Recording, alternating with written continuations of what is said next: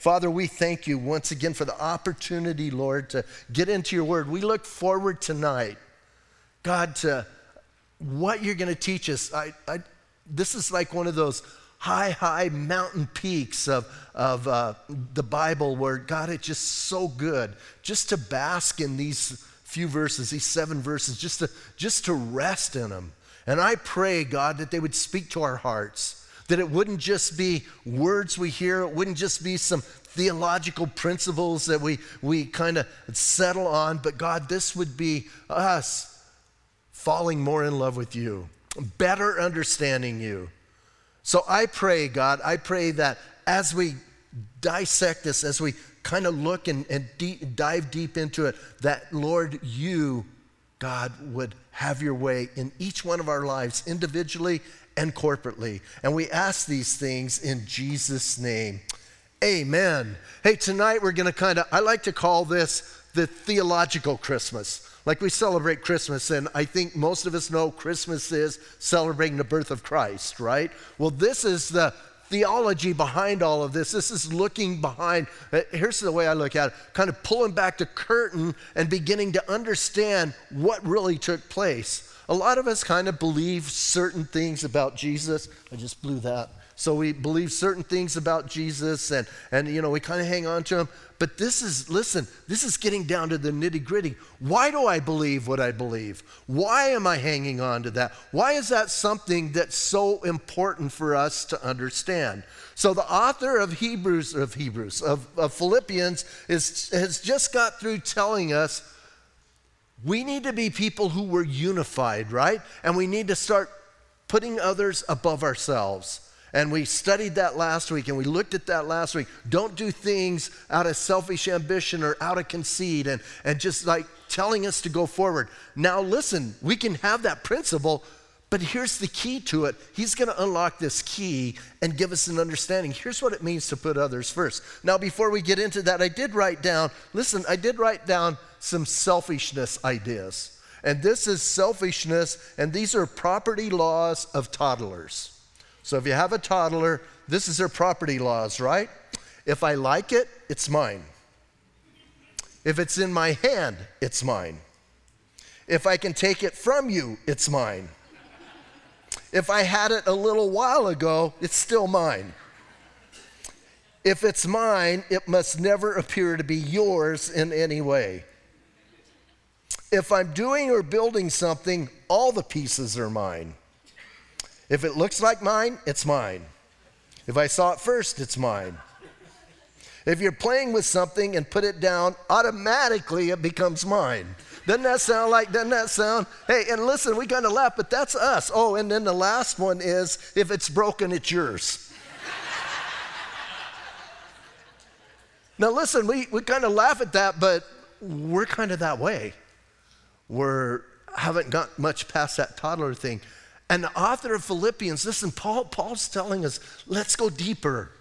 Let's begin to understand. Let's start putting other people above ours. Let's put their needs greater than ours. And let's start moving in that direction. So again, he's challenged us to do that. And then verse 5, to me, verse 5 is the key, and then we're going to build from that. And it's a pretty simple statement. Let this mind be in you, which was also in Christ. Oh. Now, the you there is church. He's talking to us as a group. And he's saying, let this mind. Now listen, he's not talking about, obviously, about that physical aspect. He's talking about attitude. Let the attitude of Jesus be in you. Let that begin to possess you and guide you and direct you. Let that be the thing that moves and motivates you in your life. And I think that's highly important. Listen, years ago, right? For a while, there was a WWJD movement, and people got WWJD bracelets. What would Jesus do? That always bugged me that people got those, because I think we should be doing what would Jesus do, not wear a bracelet trying to advertise what would Jesus do. And if you've been here any length of time, you know that my dog, Rocky, started that movement. He had a little tag that he had since he was a little puppy that said, what would Jesus do? That he wore on his collar. He went and and he went and he shared with neighbors. He would go to their house. He would go in their house. He wouldn't come out. He would hide in their house, and people would call me, "Your dog's at my house." And I go, "How do you know it's my dog?" And they would say, "What would Jesus do?" And I go, "That's my dog." So listen, it's one thing to say all of that, but it's another thing to live it. And so he's not saying, listen, he's not saying, let's just come up with some cool little things. He's saying we need to stop and evaluate our lives. We need to look at our lives, and we need to ask ourselves, how am I doing there? Am I really putting on the mind of Christ? Kind of a great song we opened with, kind of going along these same lines. Am I really doing that? Am I really concerned about others? Am I putting others before me? Am I caring about them? And listen, that doesn't mean you're going to care about every person out there, but are you really caring about anybody? And here's what I think. I think it starts in here. And then I think it also starts with our immediate family. So let this mind, listen, here's what he says. So let this mind or this attitude be in you, church, which was also in Christ Jesus. Now, what mind was that? What does that look like? What was that attitude? Now he's going to explain that. And in verse 6, he starts explaining, who being in the form of God did not consider it robbery to be equal with God, but made himself of no reputation, taking the form of a bondservant and coming in the likeness of men. And being found in the appearance as a man, he humbled himself and became obedient to the point of death, even death on the cross. So what does it look like to have the mind of Christ? That's what it looks like. And so he begins, listen, he begins with this grand move that I'm not sure I don't know if we will ever completely comprehend what really took place when the second person of the Trinity, who has existed forever, stepped out of heaven into humanity. What does that look like? And so I think Paul's doing the best he can, trying to put it into words. And he says, listen, first of all, who being in the very form of God. Listen, he doesn't mean God doesn't have a form, right? He's not talking about external. He's talking about in essence, in substance. Everything that God is, Jesus is, because Jesus is God. And this is a tremendous statement, man. Listen, when he's saying something like this is huge. I believe this is a great passage to take Jehovah's Witnesses to. Oh, they'll argue with you, but you need to stand your ground. You need to know. Hey, you need to know, like, for instance, here, he's not saying, hey, he was in the form of God, but that when he talks about that, he's meaning he came and he was being he existed in the very essence of God because he is God. And then when it says, listen, when it says being in that very form of God, did not consider it robbery to be equal with God. Why did he not consider that robbery? Because he was God. Hey, if you are, right? And you're not here's the crazy thing. Have you ever thought about this? Like, Jesus didn't run for the office of Jesus. He didn't have to compete for it. It wasn't something he attained to or he achieved. It's something he is. And that's important for us to get a hold of. It's important for us to understand. Listen, he's not saying that Jesus is in some, as some say, he's not saying that Jesus is saying, oh, I'm really not God. That's not what he's saying. He's saying, I didn't consider it robbery to be equal to God because I am God. I don't have to grab it. J.B. Phillips, a guy there's the Phillips translation of the Bible. He wrote it best. I'm trying to find where he wrote it. Here, listen to how he put it in his translation. I love this. Let your attitude to life be that of Jesus himself. For he, who had always been God by nature, did not cling to his privileges as God's equal, but he stripped himself of every advantage by consenting to be a slave by nature and being born a man. Wow, doesn't that say it good? So listen, he didn't hang on to that. He could have, but he didn't. I'm reading a book right now called Another Gospel by Elisa Childers, and a great thing. It's weird. She was in a girl band a long time ago, and now she's turned to a theologian and an apologist. But this is all about, this is all about the progressive church and what's going on. I think it's appropriate for our culture is being attacked big time in that area. That's one of the areas. The other areas is in the critical race theory and all of that coming at the church. That we need to understand what those things are and what's going on, and we need to have a handle on them, and we need to understand them. We don't need to be angry and bitter. We need to understand them. And one of the things she's talking about is right here. How many people in that progressive movement don't believe Jesus was God? So that destroys everything. Listen, that tears everything down. And then you can't listen, if Jesus is who the Bible says he is, how can you have his mind? And on the flip side of that, how can you have his mind if you don't know what the Bible says about him and you don't understand? So when we begin to break this down, listen, and we begin to understand, first of all, he is God, and he did not consider his position with God was something that he had to cling to, something that he had to grab a hold of and never let go of. Are you kind of hearing what he's saying? Now listen, I think that's important that we understand. The progressive church, a lot of the progressive church accuse God of being a cosmic child abuser. Why? Because he sent his son to die for our sins. Hey, this sounds weird. That's what they believe. They're saying, what kind of God would do that? And he's this huge cosmic child abuser. That's big in the church right now, and people are talking about it. Here's what do you know that Jesus voluntarily laid that? The second person of the Trinity, my Bible says, since before the foundations of the world, made that decision. I am going to take that position. I'm going to humble myself. I'm going to become man, and I'm going to do it for one reason, to die. So that's what's being said here. So listen, as he says this, and he did that, then verse 7 says he made himself of no reputation, taking the form of a bondservant. So here's the thing. This is touching on, if you're in theology at all and you study Christology, right? That's a form of studying Christ. What does that mean? And you begin to dig deep and you begin to look at it. In this area, we're talking about, there was a big thing in I think it was the early 1800s, maybe a little earlier now, called the kenosis theory. And the kenosis theory is this, that Jesus emptied himself, and some of your translations might even say that he emptied himself. Bad translation. Because here's what that implies. He emptied himself of his deity. Jesus did not empty himself of his deity. He didn't do away.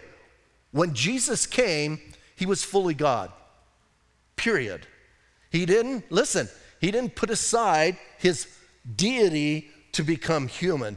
He was fully God and fully man. He was 100% God, 100% man. And I love to emphasize that. Now listen, I know mathematically that doesn't work real well, but that's our God. And so when it says, listen, I like the way the New King James says it. You know, it says, listen, but he made himself of no reputation. Or the way J.B. Phillips put it is he did not cling to his privileges as God's equal.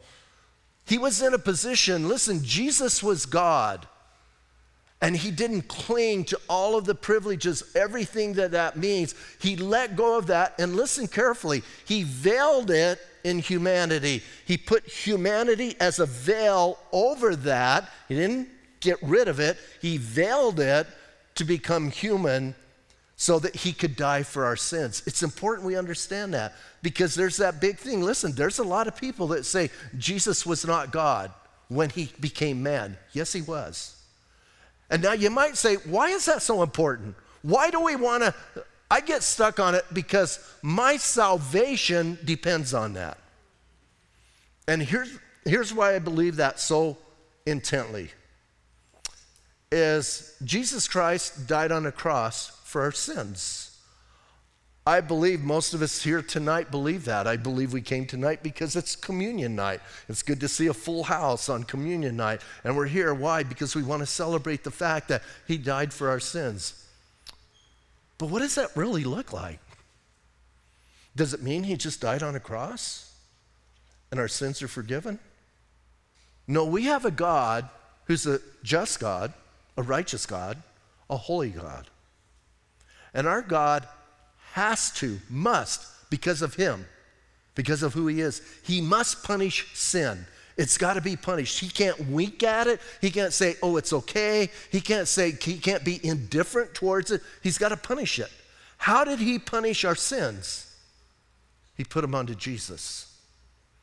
And Jesus, listen carefully, had to be deity. He had to be fully God, so that when he was on that cross in that few hours, he took on the eternal wrath of God. Are you understanding that? He took the wrath of God that you deserve, that I deserve. What is that? That's eternal, right? We deserve the eternal punishment of God. He took it in a moment, in an instant of time. How could he do that? By being fully God. If he's not fully God, he can't do that. So he took our punishment, and that's why I think it's important to say, no, he didn't do away with his deity. He just veiled his deity. Now, he did give up some privileges, and he did veil that, and he did choose to be obedient to the Father we're going to read in a moment. So he put himself in another position, but he never did away with his deity. So now we have, listen, now that we understand that, he made himself of no reputation, or he veiled, that part, and it says, taking the form of a bondservant. What does a bondservant do? A bondservant takes care of others. They don't get to do nothing for themselves. A bondservant is like the servant of the servant of the servant of the servant. Every time I read that, I think about Jesus in the upper room, when they all gathered together that last night. And they're going to have the, quote, Last Supper. And they all come in. And here's what blows my mind. They all go in there. You got the 12, you got Jesus. And each one of them, man, when they walked in, here's what they saw when they walked in that room. A basin and a towel. And one by one, they looked at it. Not me. Not me. Peter, John, James, Matthew, Bartholomew, the one we all remember, Judas. They all walked by that. Why? Because they didn't have the mind that is in Christ Jesus. And what happened? Jesus got up, took the towel, wrapped it on him, and did what? Went and washed their feet. That's the lowest of the lowest of the lowest of the slaves' position to do. And he taught them something that night, right? That's why he came. Listen, he came to demonstrate what it looks like, but greater than that, he came to die for our sins. He came as a servant, as a bondservant, putting everybody above him. And so listen, he says he came in that form. Again, that there's that, and that word's a strong word about it's the essence of a person or a being, and it's the very, very core of who they are. And he says, listen, man, in the form of a bondservant and coming in the likeness of men. So that's Jesus. Why did he have to become man? Because he, again, had to live that sinless life. But greater than that, he had to communicate to us. I'm sure you've heard people talk about, hey, you got ants and you want to get rid of the ants. Most of us poison them, right? But wouldn't it be nice to become an ant and tell the ants, get out of my house and stay out of my house. I don't want to have to poison you. Wouldn't that be better? Well, that's what Jesus did, right? Only he stepped out of heaven. Every time I think about that, he left all of that glory, everything, and he became in the likeness of man. Why? So he could communicate to us. But again, his greatest reason for coming was to die. So he came in the likeness of man, and then he goes a little bit further, and being found in the appearance of man, he humbled himself. Underline that. Mark that. Nobody told Jesus what to do. Jesus did it. He wasn't commanded by the Father to do it. He wasn't bullied or pushed or coerced into doing it. What does it say? He humbled himself. He made that decision himself. And you know, for you and I think that's a key to, quote, putting others first. We got to humble ourselves. We got to cognitively, we got to think in our heads, I want to get by that person. I want to lift them up. I want them to be all they can be. I'm going to do that. I'm going to humble myself. We can't do this. Listen, you can't put on the mind of Christ and then have somebody, here's what you need to be doing. Here's a list of rules. It's got to come from within. It's got to come from your heart. The Father, and it bothers me when I hear this cosmic child abuse. The Father didn't make Jesus do it. The second person of the Trinity, before he became Jesus, had full power to do whatever he wanted to do. And he humbled himself. I think that's important for us to understand. He humbled himself. He took that position and he humbled himself. Listen, and it says, being found in the appearance of man, he humbled himself and became obedient. So first we have us as a church, we need to put on the mind of Christ. We need to think like Christ. We need to, grab a hold of that. And the only way you're going to do that is by knowing Christ. And the only way you're going to know Christ is by getting into the Word and understanding who he is. And then then we have to be people, I want to become a servant. I want to serve. And then lastly, I want to be obedient. I don't care. Listen, I don't care what it costs me. I don't care what people say. I don't care I want to be obedient to my God, because that's what Jesus did. He was obedient. It says he was obedient to death, which death is bad enough, right? I don't know about you guys, but I'm really not looking forward to dying. I'm kind of looking forward to heaven. But the whole dying, the whole process, I haven't done that yet, and I'm like a little fearful of it. I don't know what that feels like. I don't know what that experience is. I'm all about, I want to be in heaven. But dying just like freaks me out a little bit. And anybody who says it doesn't, you're a little freaky. But Jesus was obedient to death.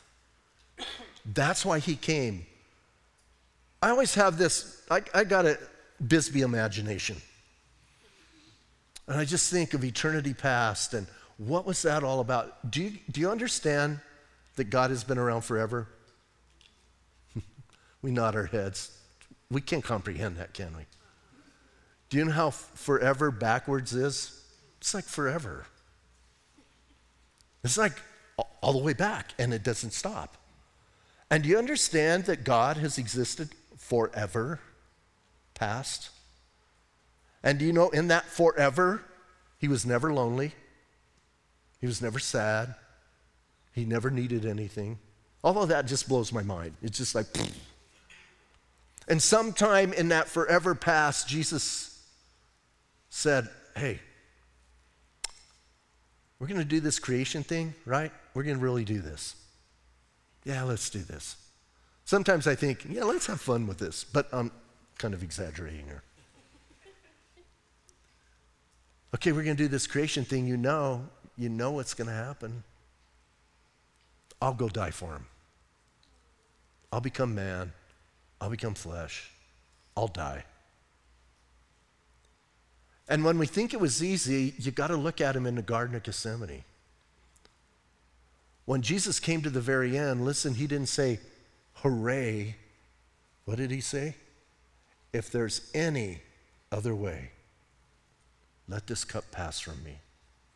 But he was obedient even to the point of death. And then it goes further, listen carefully, to the point of death, even death on the cross. You know, in the first century, the cross wasn't something that people would put, that people wouldn't have even put a cross in their church. Crosses were ugly, they were inhumane, they represented the worst form of capital punishment that could ever happen. And now think about that. Not only did he say, yes, I'll die, here's what he said. I'll even go to the cross. Did Jesus have to die on a cross? I don't think so.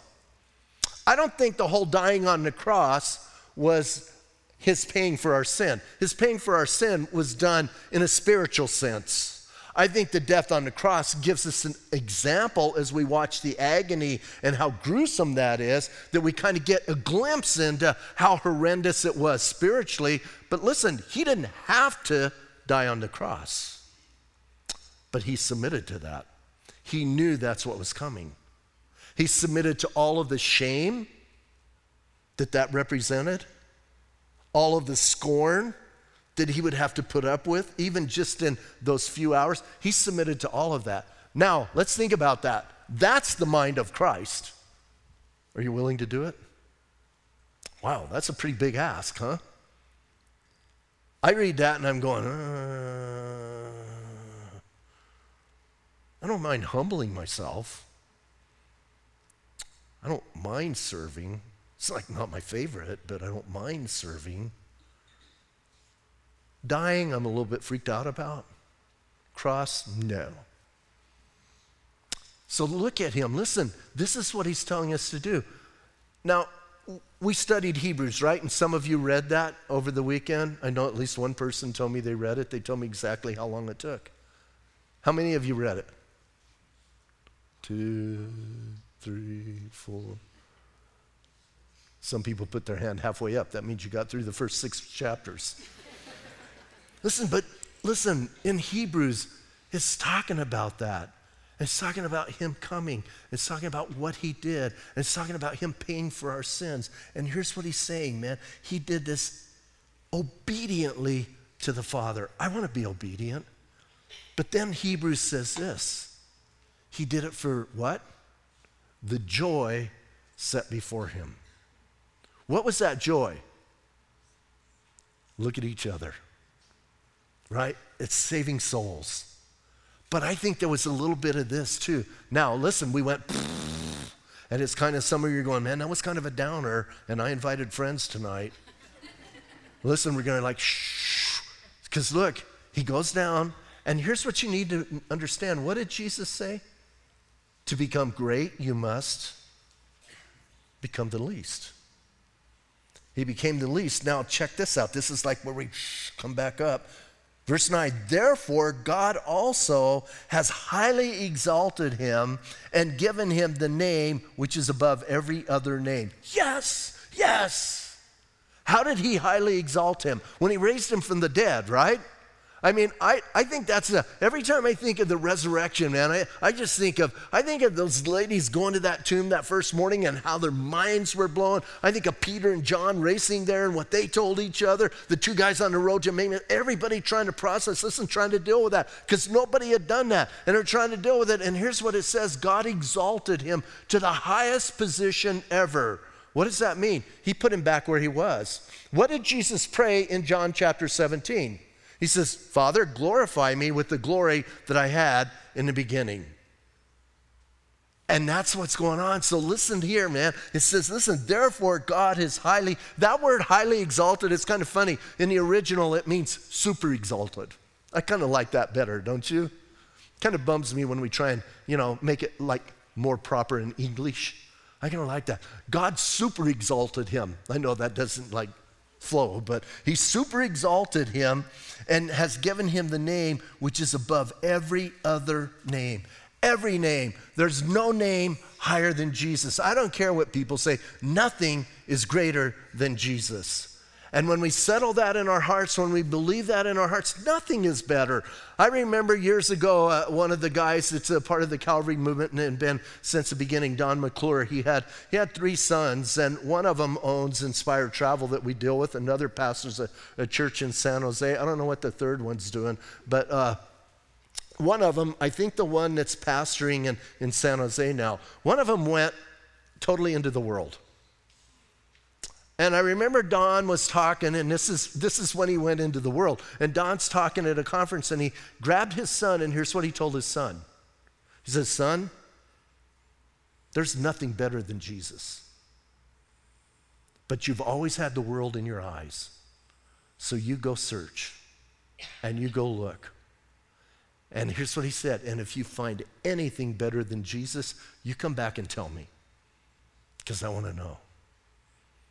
And his son went down a horrific road. He was so strung out on drugs, he ended up in emergency rooms 3 times. Don never went to the emergency room. He just waited. I think it was 4 years. There's a knock on his door. He answers his door, and here's this emaciated figure that resembled his son. And he looked at his dad and he says, Dad, there's nothing better than Jesus. Yes. His name is above every name, every name. Now, here's the good part, I think, especially as we're coming to communion, that at the name of Jesus, every knee should bow, of those in heaven and those on earth and those under the earth, and that every tongue should confess that Jesus is Lord to the glory of the Father. Yes, every knee will bow, period. That doesn't mean everyone's going to get saved. It means at some point in time, everyone who's ever existed is going to bow to Jesus Christ. You can bow now or you can bow later. You're going to bow. Bowing now, listen, means freedom. Bowing later means condemnation.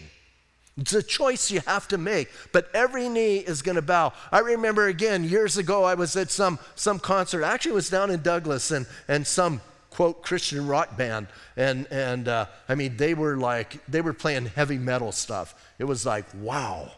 And a little screechy, a little out of my comfort zone. And I'm going, this is like a little bit weird. I don't even remember who they were. But then this guy handed me a track. And I look at the track, and ahead of it said, 3 seconds, here's what it said, there are no unbelievers in hell. I thought, well, that's kind of weird. What kind of cult is this? And then I started reading it, and it says, there's no unbelievers in hell because 3 seconds in hell will make you a believer, but it's too late. Oh, man, that's kind of chilling, huh? Good track. Every knee will bow. Every tongue will confess that Jesus is Lord. Period. Everyone can do it now or you can do it later. It's a choice that we have to make. Now, here's the thing. I've taken Jehovah's Witnesses to this passage. And I've asked them, how do you deal with this? Because their Bible, if you use their Bible, the New World Translation, says the same thing here, not in verse 5 or 6. You got to kind of skip those. You get to here, and it says the same thing. And they go, and I said, if every knee bows and every tongue confess that Jesus is Lord, what does that make him? And here's what they told me with a straight face. Well, because he's a God with a little g, not a big G. So here's what I told them. You say I'm a heretic because I believe in a Trinity. I do believe in a Trinity. I believe we have one God who is manifested in 3 different, we say persons. I don't know what term to use. But we have 3 different personages in the Bible who all claim attributes of God. And they say, you're a heretic. And I said, but here's the thing. You are definitely a heretic because you just told me you have 2 gods. You have a big G God and a little g God. Like that matters, right? It's like I'm saying, come on. And they go, well, you don't understand. And I go, no, I don't, and I will probably never understand. But then you can take them to this. Listen to this passage. Let me read this to you. I have sworn by myself, the word has gone out of my mouth in righteousness and shall not return, that to me every knee shall bow and every tongue shall take an oath. That's in Isaiah. That's Isaiah chapter 45. I'm not going to put the verse up there because I want you to find it. That's in Isaiah 45. And who's speaking there? Yahweh, Jehovah. Call him what you want. God is speaking, and isn't it saying the same exact thing we just read? What does that make Jesus?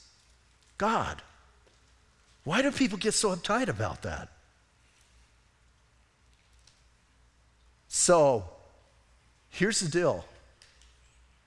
We need to be people who humble ourselves. Now, listen, I don't want you to go away from here going, man, I'm going to humble myself because I might get some of that.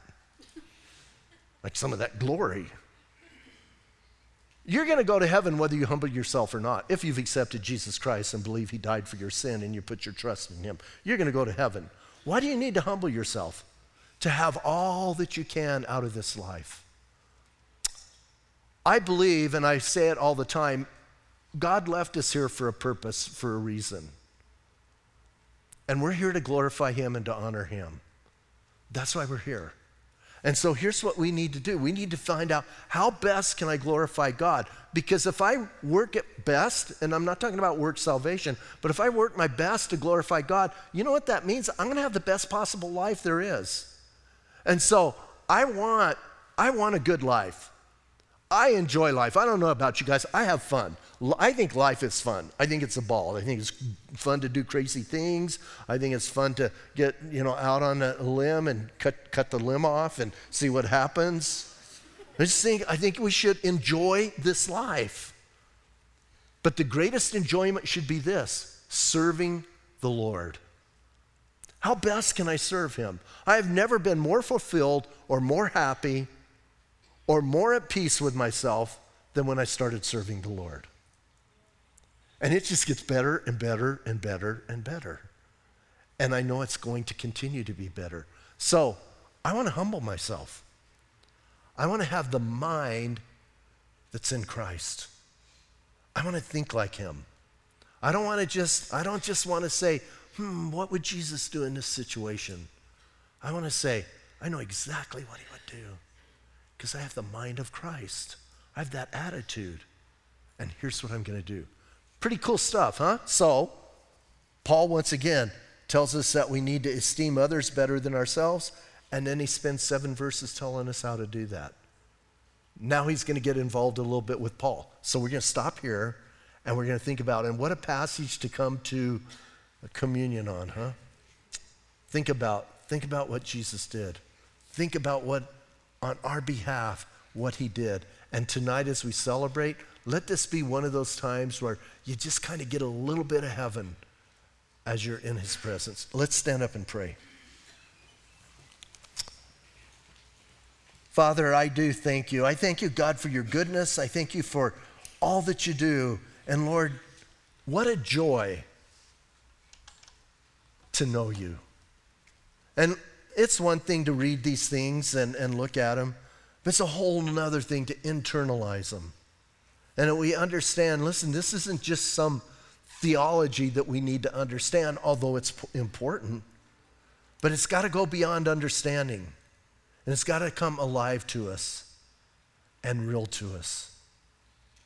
And as we think of this one, we're coming to his table tonight, and we think about him, what a great, great God that we have. There is no God like our God.